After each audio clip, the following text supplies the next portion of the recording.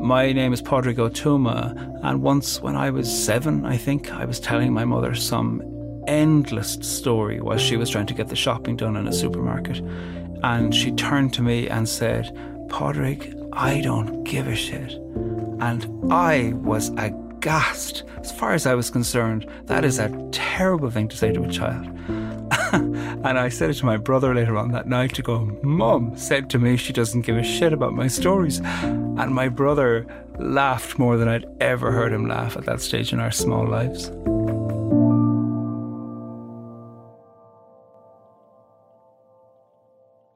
Little Children by Caroline Bird. Politically, they're Puritans.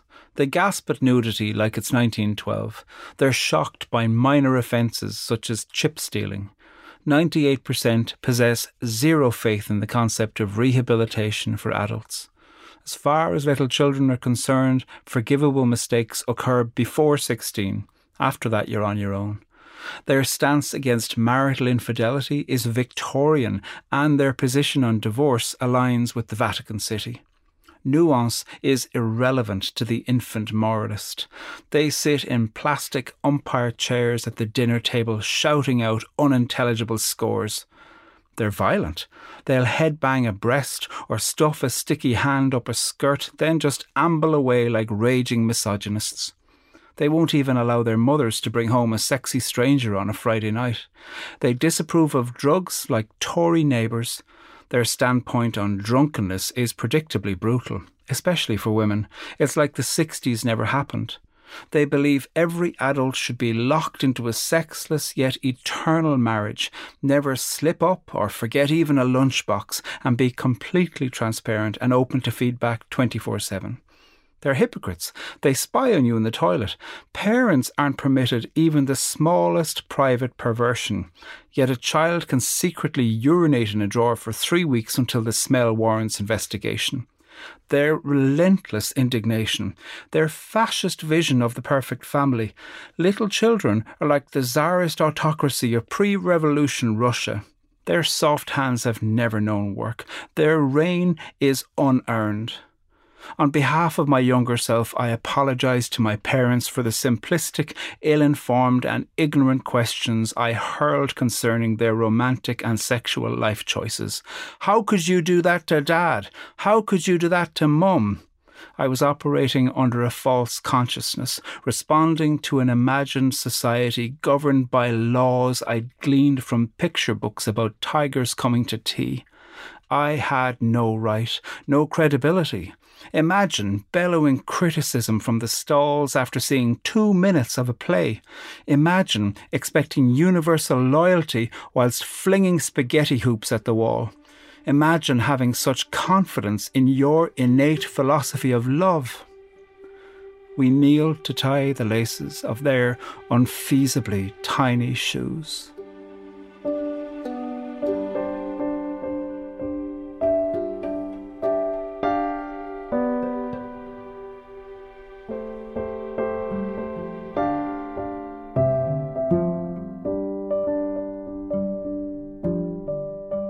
I absolutely love this poem. I think it's hilarious. Initially, you're reading it going, you can't say that about children. You definitely can't say that. Oh my God, you just called them autocracies. You can't call them that. The whole thing builds up like a piece of theatre.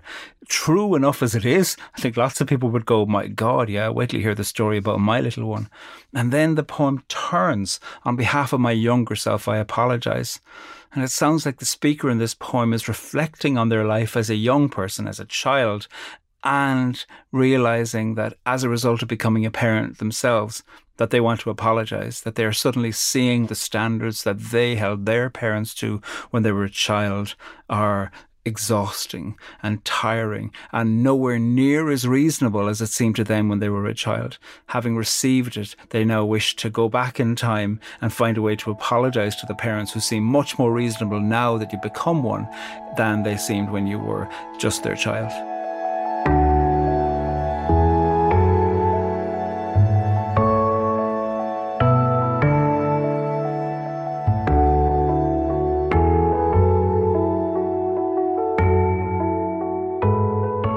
The opening part of this poem is a magnificent sequence, a litany of all kinds of accusations to children, saying that they're Puritans and unforgiving, that they're cynical about adults' capacity to change, and that they hold adults to account, that they're unnuanced, and that they watch adults, they're violent, they're intolerant of the sex lives of their parents and disapproving, that they can be hypocrites, and that they can be entitled because they're entirely focused on the self. And it's funny because it's true. And I can imagine if a 4-year-old or a 3-year-old were able to understand this poem, that they might go, yeah, and what's the big deal? Like, that's the whole point of being my age. All of these things are true and recognizable. But what's interesting is that underneath all of those is this phenomenal patience, because at no point is the person in the poem implying that, okay, I want out. I want to give my children back to the children farm.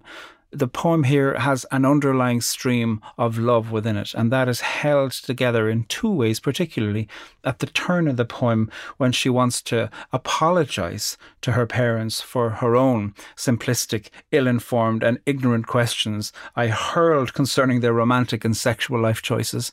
There's great love in that. And then also, in the very final line, we kneel to tie the laces of their unfeasibly tiny shoes. In that line, there's such devotion and almost fealty. You know, the poem has playfully implied that children can be like autocrats. And here we kneel, almost like a subject kneeling before their monarch. And that's playful. It's picking up on the whole idea. It's entering into the world of demand that a child gives, but doing it in a way of this beautiful love, their unfeasibly tiny shoes, looking at the smallness of their feet and knowing that those feet will only be small for a small amount of time.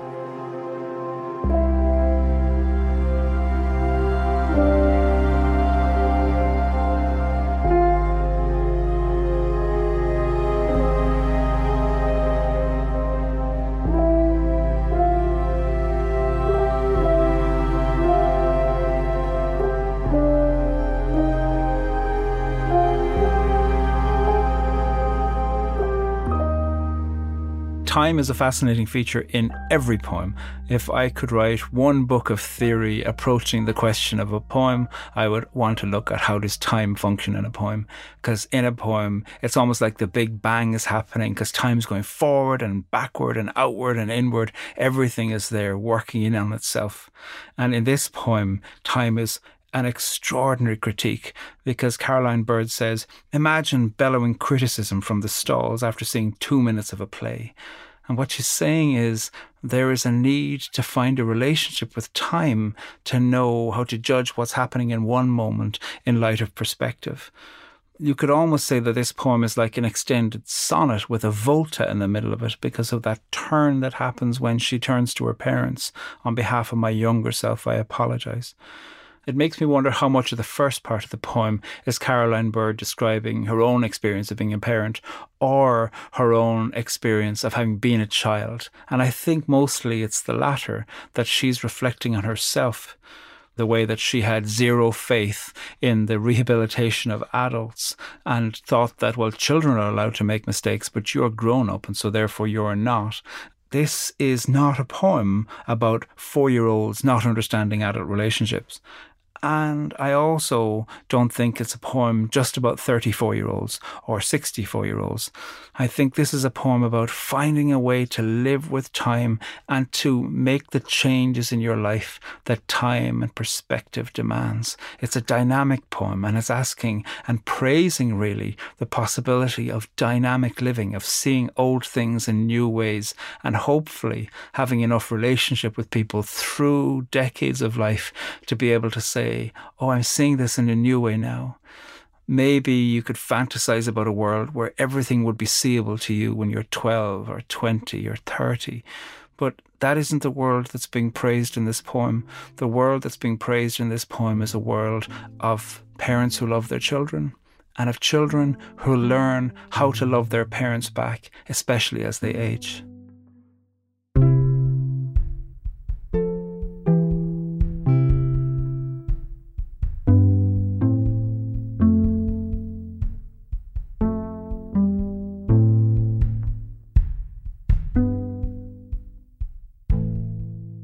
one of the things that happens in this poem is that by parenting a child who is learning how to discover what does it mean for them to say, I am me, and I am we, and I am one of us, and learn how to be a human in the world, is that the parent is learning how to be a human in the world here too.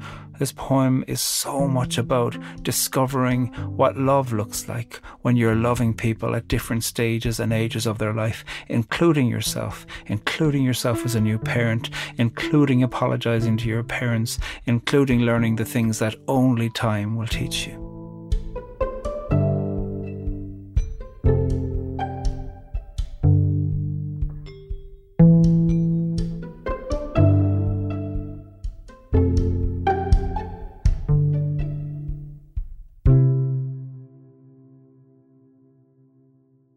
Little Children by Caroline Bird. Politically, they're Puritans. They gasp at nudity like it's 1912. They're shocked by minor offences such as chip stealing. 98% possess zero faith in the concept of rehabilitation for adults. As far as little children are concerned, forgivable mistakes occur before 16. After that, you're on your own. Their stance against marital infidelity is Victorian, and their position on divorce aligns with the Vatican City. Nuance is irrelevant to the infant moralist. They sit in plastic umpire chairs at the dinner table, shouting out unintelligible scores. They're violent. They'll headbang a breast or stuff a sticky hand up a skirt, then just amble away like raging misogynists. They won't even allow their mothers to bring home a sexy stranger on a Friday night. They disapprove of drugs like Tory neighbours. Their standpoint on drunkenness is predictably brutal, especially for women. It's like the 60s never happened. They believe every adult should be locked into a sexless yet eternal marriage, never slip up or forget even a lunchbox, and be completely transparent and open to feedback 24/7. They're hypocrites. They spy on you in the toilet. Parents aren't permitted even the smallest private perversion, yet a child can secretly urinate in a drawer for 3 weeks until the smell warrants investigation. Their relentless indignation, their fascist vision of the perfect family. Little children are like the Tsarist autocracy of pre-revolution Russia. Their soft hands have never known work. Their reign is unearned. On behalf of my younger self, I apologise to my parents for the simplistic, ill-informed and ignorant questions I hurled concerning their romantic and sexual life choices. How could you do that to Dad? How could you do that to Mum? I was operating under a false consciousness, responding to an imagined society governed by laws I'd gleaned from picture books about tigers coming to tea. I had no right, no credibility. Imagine bellowing criticism from the stalls after seeing 2 minutes of a play. Imagine expecting universal loyalty whilst flinging spaghetti hoops at the wall. Imagine having such confidence in your innate philosophy of love. We kneel to tie the laces of their unfeasibly tiny shoes.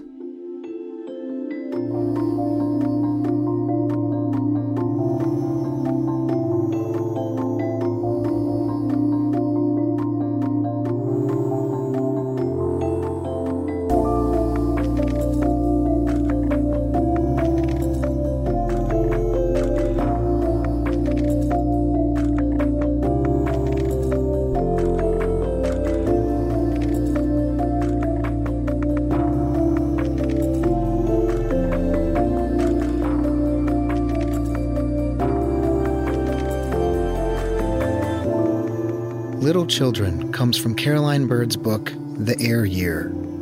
Thank you to Carcanet Press, who gave us permission to use Caroline's poem. Read it on our website at onbeing.org.